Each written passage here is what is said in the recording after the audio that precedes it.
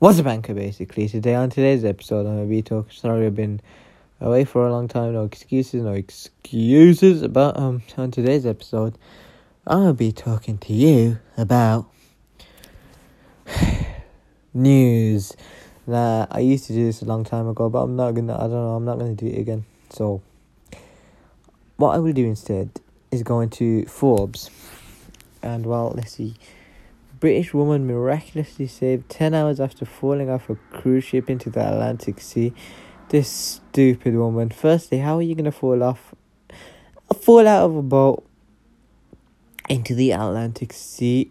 Apparently, a British woman has been miraculously saved from the Adriatic Sea, not Atlantic Sea. More than 10 hours after she fell off a cruise ship, a rescue ship was scrambled and a desperate search continued through the night, without any sign of the woman. But 10 hours later, on Sunday morning, she was found swimming in the sea, not far from where she was believed to have fallen in. The woman has not been identified, was taken to hospital in the town of Bola, and is believed to be in stable condition. Now, my one advice to this woman is, why on earth would you fall off a ship? Firstly, you probably accidentally fell off a ship, but what were you doing on the edge of a ship? If I'm on a ship, I ain't going near the edge. No way, you ain't finding me anywhere close to the edge. But, moving on to Spurs, Real Madrid obviously are struggling coming into the new La Liga season because of a few things.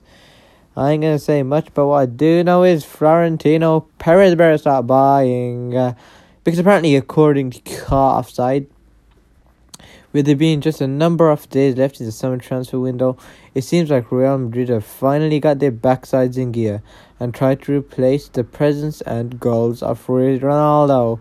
Of course, Ronaldo left Real Madrid after a £105 million move to Juventus. Euros move. The club's only big name signing this summer have come in the form of defender Alvaro Adriozola and winger Vinicius Junior, two players who most likely won't even start a whole host of games for the club this season.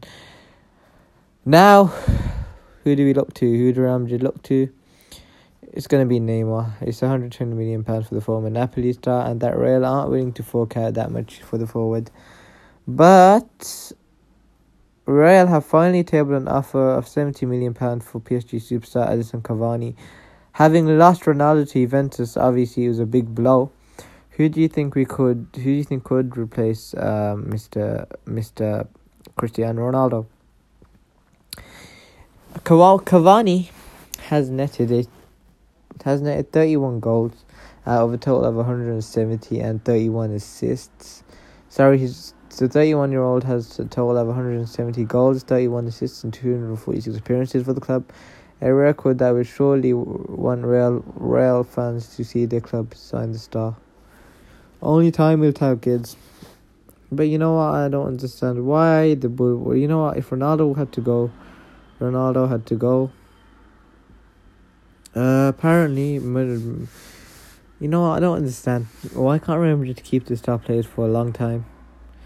Why can't they? It's not good. It's not good at all. You know what, though?